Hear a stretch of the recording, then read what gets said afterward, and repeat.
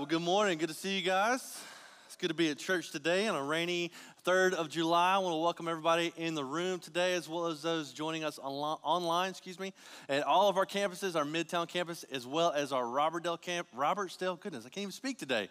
Our Robertsdale campus as well, over there in the Dale with PJ and Ben. Good to be with you guys. And man, today's just going to be a good day. We get to continue on with our water series, and I am excited because TC gets to pinch hit for Chris, and he's better looking anyway. So it's going to be thank you. I mean, I feel like I need to bow or something, but man, it's going to be a good day. And we're taking a deep dive into the book of Psalms today. So if you got your Bible, you can take it out. If you choose to follow along digitally, you can follow along there as well. Something you may not know about me is I am a musician. I've been a musician for about 17 years. I love guitar. I love drums. It's how I actually got into ministry. Music just does something for me. And I really believe music is something that transcends our world. Music is on earth as well as in heaven. And there are some special songs that are near and dear to my heart, as is probably true for you as well, right? Can you think of some songs that maybe take you back somewhere? I can think when I was 8 years old and I heard Life in the Fast Lane by the Eagles, and I thought, dude, like that electric guitar, or More Than a Feeling by Boston, I heard it first on a cassette. You know what those are, right? And man, it did something for me. Music does something for all of us.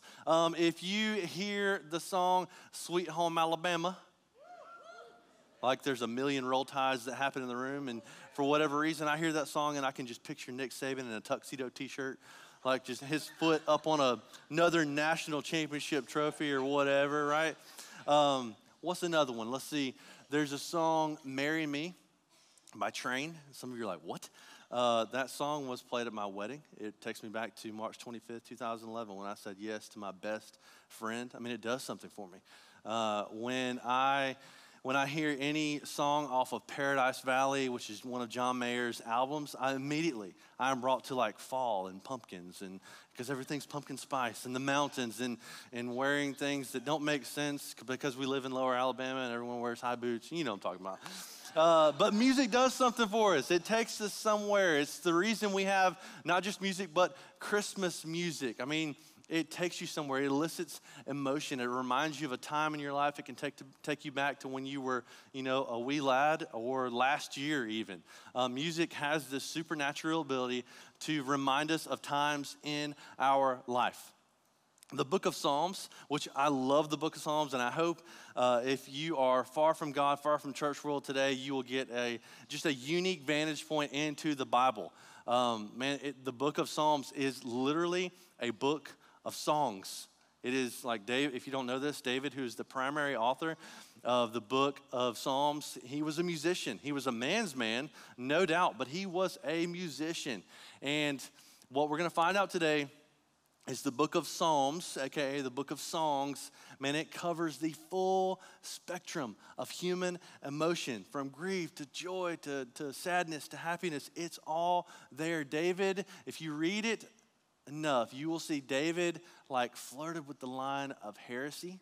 He flirted with the line of suicide, but he always brought his doubts and fears and held those things in one hand and the truth about who God is in the other. And it's a beautiful, beautiful thing. So we're going to take a deep dive. I'm excited. Check it out. Psalm chapter 42, verse 1 says this: As a deer pants for flowing streams, so pants my soul for you, O God. How on earth are you going to preach a sermon on that one little verse? So here's what I know about music, is music means something so much more when you know who the writer is, why they wrote it, what was going on, who were they writing the song to, and what was it about. And so what we're going to do is we're going to take that approach, which is a healthy approach to Scripture. If you ever want to have a better understanding of what is happening in your Bible, it is truly, truly awesome. So we're going to take that approach to Scripture, okay? And I want to give you some context, because context, man, it's everything. What you need to know, I told you already, David is the primary author of this, and Psalm chapter 42 is no different. I told you, David goes on like this roller coaster of emotion, okay? And there are high points in David's life. If you've been or spent any amount of time in church world, you've probably heard of King David. He's a big deal. He killed the giant. Come on, work with me. He killed the giant, right? The Bible tells us he killed a lion. Like, I don't know about you. I'm pretty sure there's no one in here that's killed a lion with your bare hands. Pretty impressive. He was a man's man. We also know David had some low points. He did that thing with Bathsheba. We're not going to talk about that. But, like, there's some times where David has some moments I bet he's not proud of. He's almost like the Tim Tebow of the Bible. The Bible says that he is the only person to he was a man after God's own heart, right? He was the guy you want your daughter to marry. Just saying, like he was a cool dude. Had some high moments, but he had some low ones. Psalm 42 was written during one of David's low moments. Now, because of time, we don't have time to go over every little detail of why, but we know historically this was written when David was fleeing his son Absalom, which is just fun to say, okay? I don't know about you, but if my dad named me Absalom, I'll probably be after my dad too. But his son Absalom was after King David, and he wasn't after him in a loving way so that he can give him a fatherly love fist bump. No.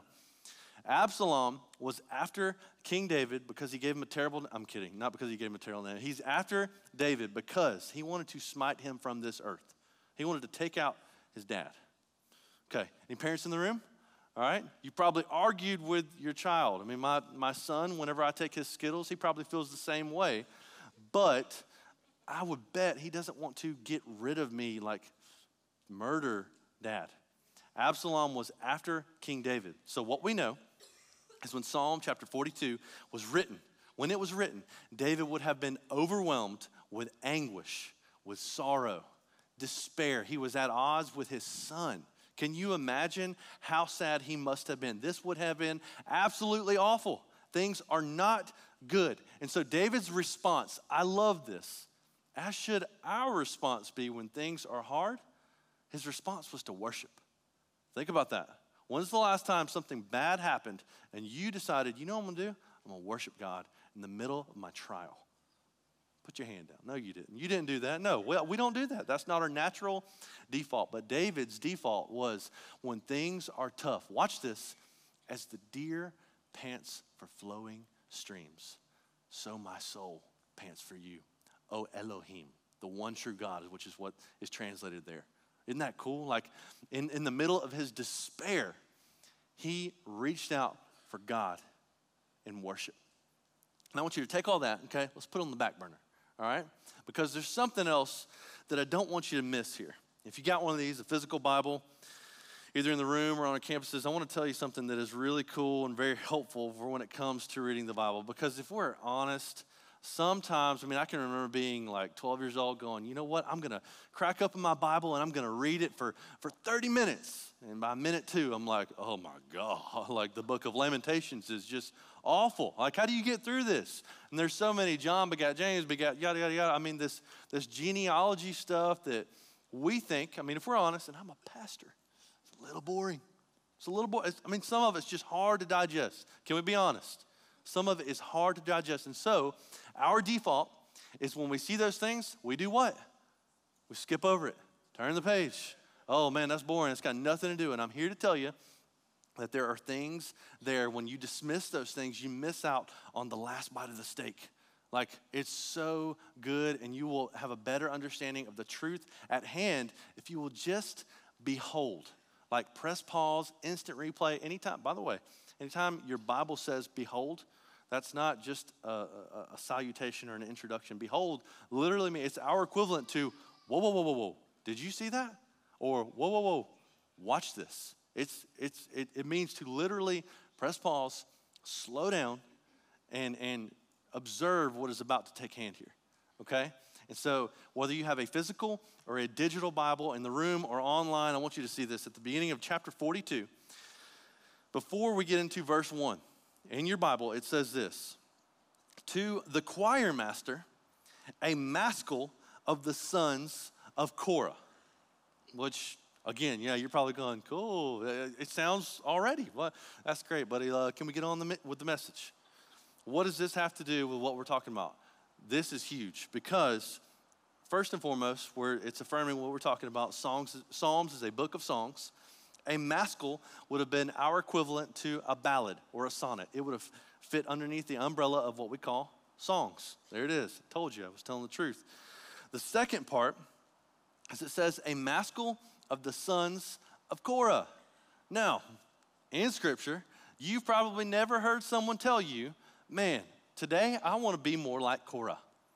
He's not a popular, it's such an obscure character in all of Scripture. And so when I was handed this to preach on, I was kind of like, thanks, Chris. That's awesome.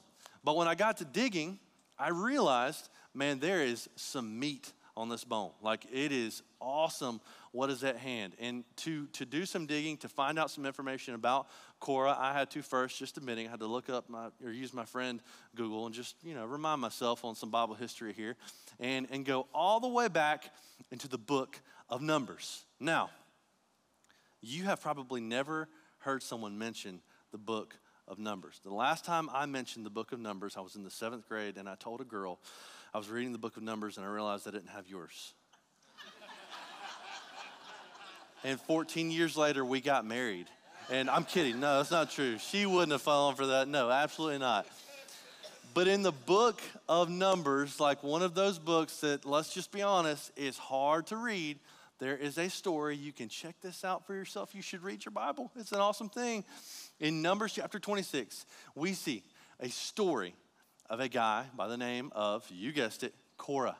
Korah would have been in the company, the nation of Israel that was led out of Egypt by that big guy by the name of Moses. Remember him? Red Sea, that whole thing? Dude, it was awesome. Moses was a big guy. But Korah in Numbers chapter 26, we know historically in the Bible, wanted to overthrow Moses. He knew that Moses was in charge, but he believed that he should have been in charge.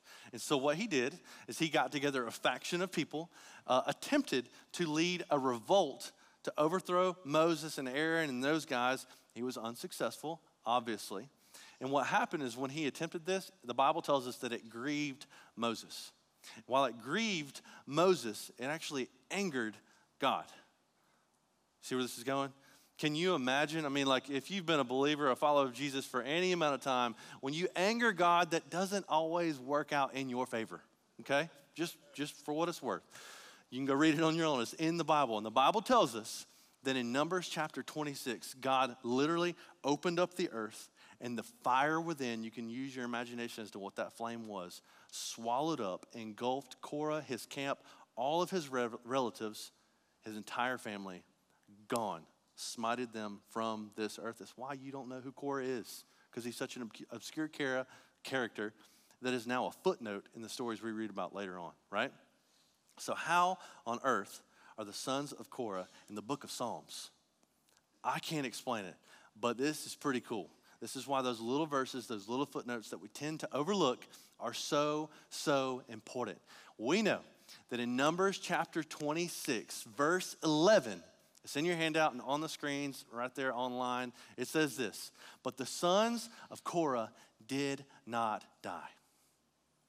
Now, if you were reading through the book of Numbers and you saw that, you would have thought that is that is a worthless detail. What does that verse have to do with anything? Well, if you fast forward all the way to Psalm chapter 42, you will see that the sons of Korah, by God and his sovereignty and his provision, somehow have made their way into the presence of mighty King David. I want you to think about this. Like, it was a big deal to be a servant. It was a really, really big deal to be a servant in the presence of a king. It was an exceptionally big deal to be a worship leader, a vocalist, a singer in the presence of King David. King David has Zach Adamson leading worship for it. It was incredible. That's Pastor Zach, the guy you just saw, yeah. So I want you to imagine this, okay? And I love how this same verse, coming at it from two different angles, means something totally different to both parties at hand. David, who is overwhelmed with anguish and despair, and I don't like this nest.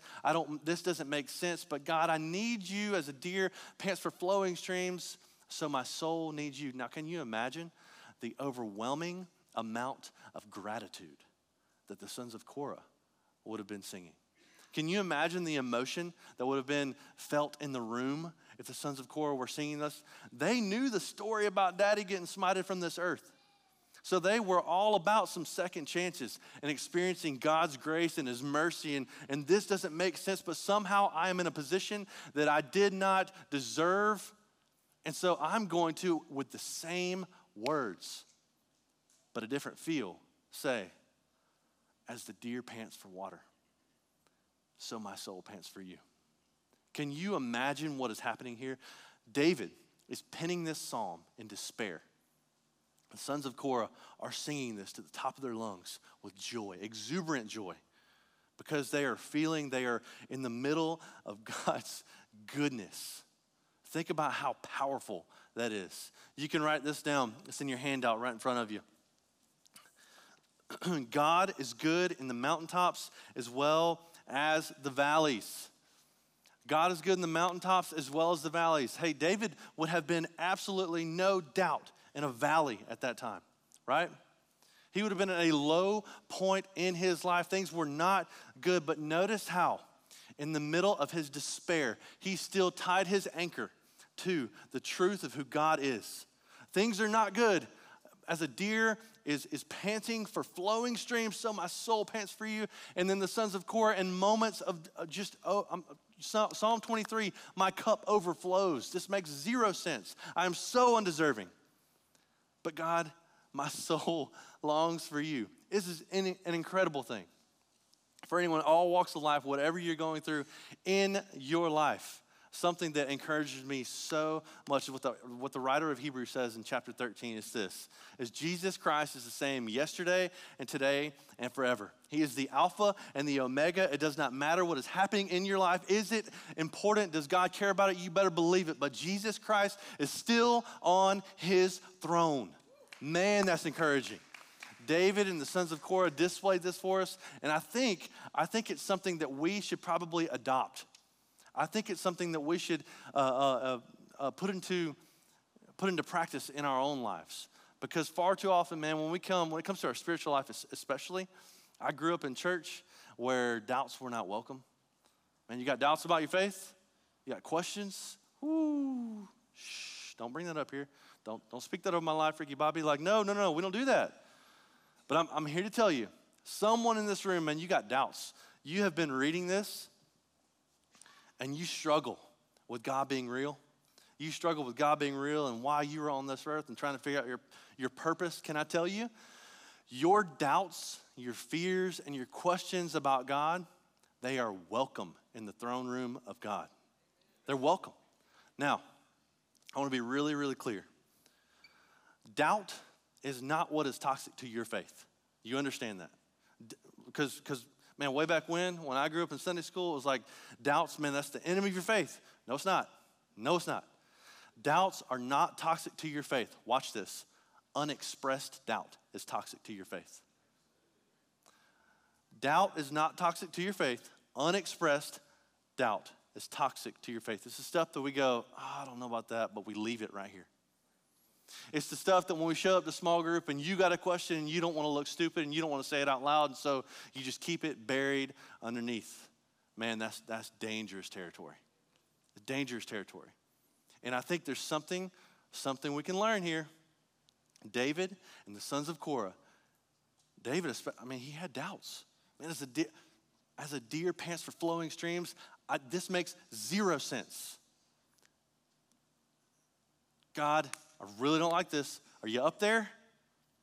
As a deer pants for flowing streams, so my soul pants for you. Bring your doubts to the table, but make sure it is tethered to the truth of who God is. You see that? This is welcome, but this is immovable. You understand? So a healthy way to gauge where you are, spiritually speaking.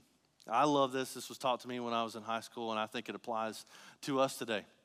because I love looking at metrics and going, am I growing in my walk with Jesus? And it really comes down to how I view the challenges and the speed bumps that I go through in life. And I think this will be helpful for you too. Spiritual maturity looks like this. It's how I view God determines how I view my circumstances. How I view God determines how I view my circumstances. That's spiritual maturity. That means when things are hard, God is still good. That means when I fail the test or I don't get into the college, God is still good. Is that hard? Is it bad?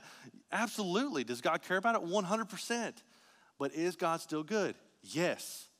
Because the opposite is what we would call spiritual immaturity. It's how I view my circumstances determines how I view God. That's my 7-year-old when I take his Skittles. Like, Daddy must be a bad, bad father because he's not getting his way.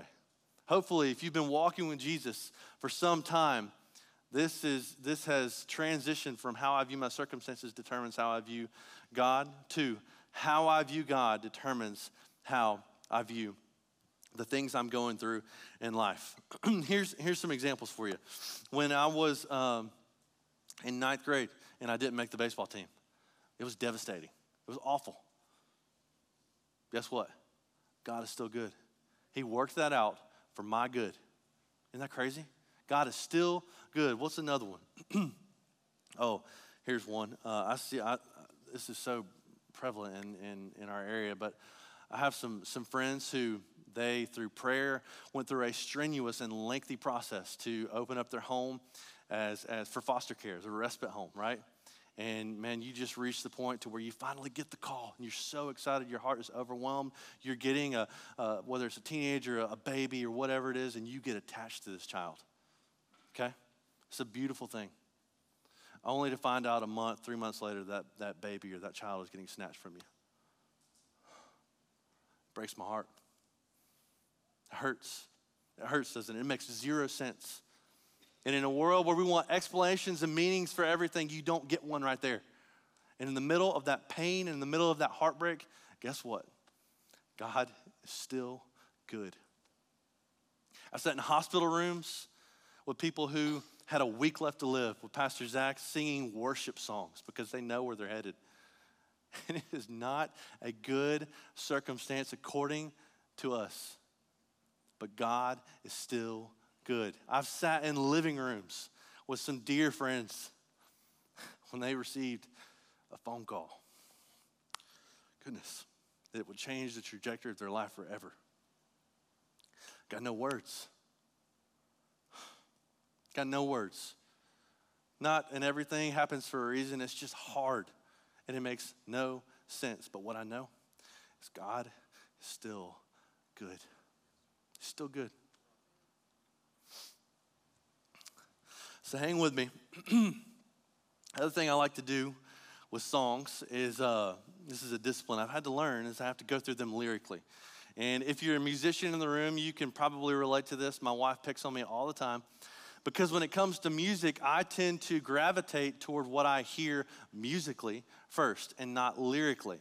So there have been plenty of times where we're riding in the car or at home and we got music playing and Megan will tell me like, babe, that's not good music. Like that lyrically, that's awful. Like, what are you listening to? And I don't hear the lyrics first because I hear the music. I hear the, yeah, I'm not gonna dance for you. I'm a white dude. I got no funk whatsoever.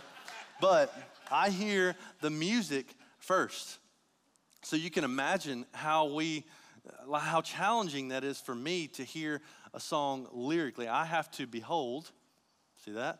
I have to press pause and go, oh, wow, that is rich, or that is trash, or whatever it is. Like that helps. And so what we're gonna do is we're gonna take a look at the lyrics of this song. So it says, as a deer pants for flowing streams, so pants my soul for you, oh God. Now, one thing I'd like to note is the deer was panting because it was running. If you hunt in this room, you can probably think of 270 reasons that deer's been running, right? The deer was panting, he was running, he was thirsty, right? You know what it's like to walk outside of your home and be outside, especially in July heat, for 5 seconds and you're drenched immediately. Makes zero sense, but it's like walking through soup. It's awful, right? And man, there's nothing more refreshing than after a hot day of yard work. And man, my mom said, you better stay outside if you're nasty. You need some drink, you do what? Drink from the hose, right? And I come from a generation where we did this and we survived. It's okay, all right? But I'm sure there's someone in this room that maybe you walked in here today and you have found yourself looking at things or running from things or thirsty and you cannot quite explain it. Maybe you've been looking at something over and over again only to come up dry. Maybe you're in the middle of a midlife crisis or trying to figure out what's going to happen after college or what's going to happen for you for college at all. And you are just at a loss. And you are finding yourself, even as a believer, as someone who follows Jesus, a little lost. Like, what is happening? Why am I at a crossroads in my life? This is nothing new. The book of Jeremiah tells us in chapter 2, verse 13, check this out. It says, "For my people have committed two evils. They have forsaken me, the fountain of living waters," you can underline that, "and hewed out cisterns that can hold no water." They have forsaken me, the fountain of living waters, and hewed out cisterns for living water. So what we see here is we see a people who knew what it's like to taste of Jesus. And somehow along the way, they got distracted, they got tricked into going, you know what? I don't need this. I'll make my own. I don't know, what things were like in the home that you were raised in, but in my house, this was called a strainer, okay? And some of you are in here going, no, sir, that's a colander. And what I would say to you is you're allowed to be wrong, okay? So this right here is a strainer. Now, if you get done with yard work and you say, I would like something to drink, and I hand you this, you're going to look at me like I'm crazy because it does what? It holds no water. It's actually meant to get water out. But isn't it crazy how the little g gods that we tend to make for ourselves cannot hold water? They can't. They make awful little g gods. They offer zero hope. They offer zero help. Watch this, okay? You ready? Here's an example for you. My kid's decorated Little League career, which is just funny to say, okay? Okay, I'm all about some kids sports. I participate in them, okay? So lower your weapons. I'm all about them. I'm all about them, but look at me. They hold no water. They can't. They offer zero hope and zero help. Hey, your career, the extra zeros in your bank account, the dollar signs in your Roth IRA, that's good. You get a big applause. It's probably bigger than my bank account. Guess what it can't do? Can't hold any water. It is a broken cistern. It's a broken cistern. It makes an awful little g God. Hey, your enemy, Satan, who's out to trick you and destroy you. Understand how he destroys you is he tricks you. He tricks you into what? Forsaking the fountain of living waters to making your own cistern that can do what? Come on, guys. Come on online. It cannot hold water. It's a broken cistern. And so Satan, your enemy, will trick you into saying, hey, take a second look.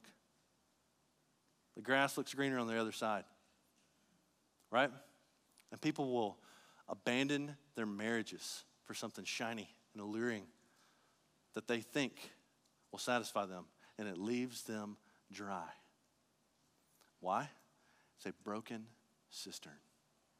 And you have forsaken the fountain of living waters for something you can make on your own that's broken in the first place, offers zero help and no hope. Your digital life, the life you live digitally, you know that one on social media? Guess what it is? Come on. What is it? It's a broken cistern. Is it evil in and of itself? Maybe. But man, don't you dare believe the lie that because you know a little bit about everyone, you don't need to know someone. You were created for relationships that are face to face. You should be locking eyes with the people who share your same address or dorm room. You were created for those relationships. Don't fall into the trap making a grave exchange for a digital relationship that cannot hold any water for a real one. Counterfeit, real. You follow me?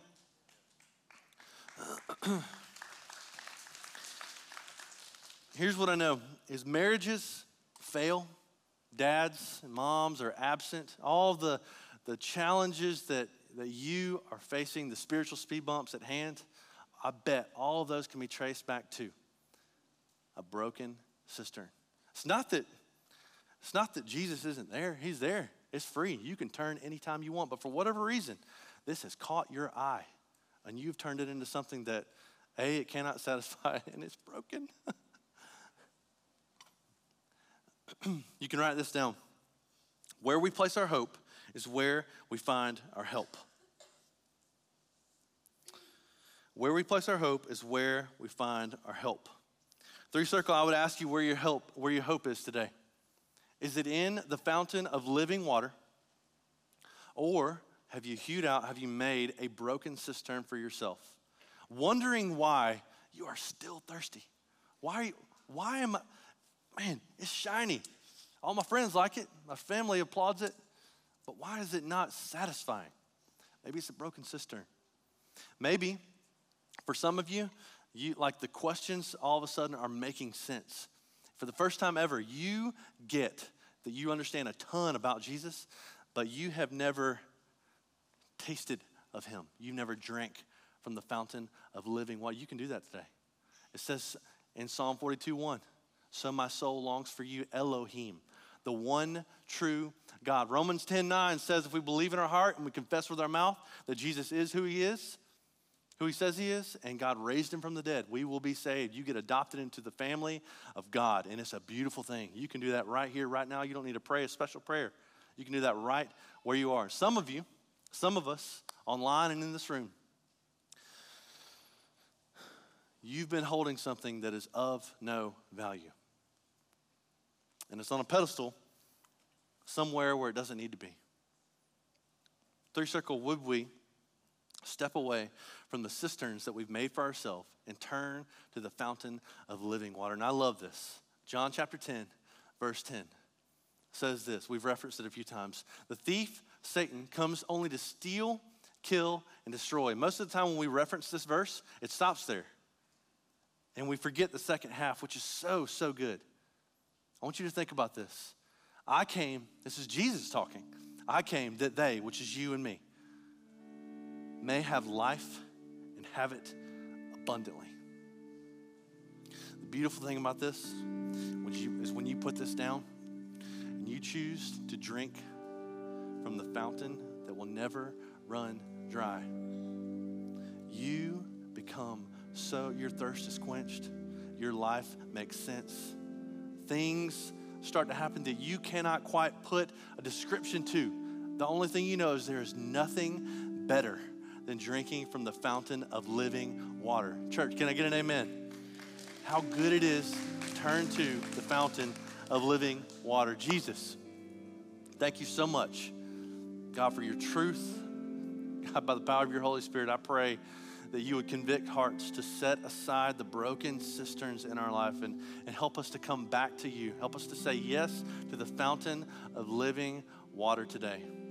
Help us remember July 3rd, 2022, where we said no to something that cannot offer any hope or help. We turned to you, the fountain of living water.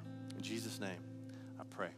Amen. Now, before we get out of here, I want to invite you to do a little homework. And this is going to feel weird, it's going to feel different, but oftentimes when we do this thing in church world, whether it's here in the room or online at our campuses, we do this thing where the band comes out and they play a song, and most of the time it's your cue to what? To shuffle everything back together and dip out so we can go get some lunch. And all that stuff's going to be able to happen. It's all going to be able to take place. But I really believe with all my heart that God is up to something in your life and mine. And sometimes I think we are too fast, too quick to dip out when God really wants to do some spiritual surgery, okay? So just like we talked about earlier, how songs take us somewhere. We got Dave over there, he's the musician, the magician, okay? I want you to sit in this because I think there's some truths at hand that more importantly, God does not want you to miss out on. What have you identified this?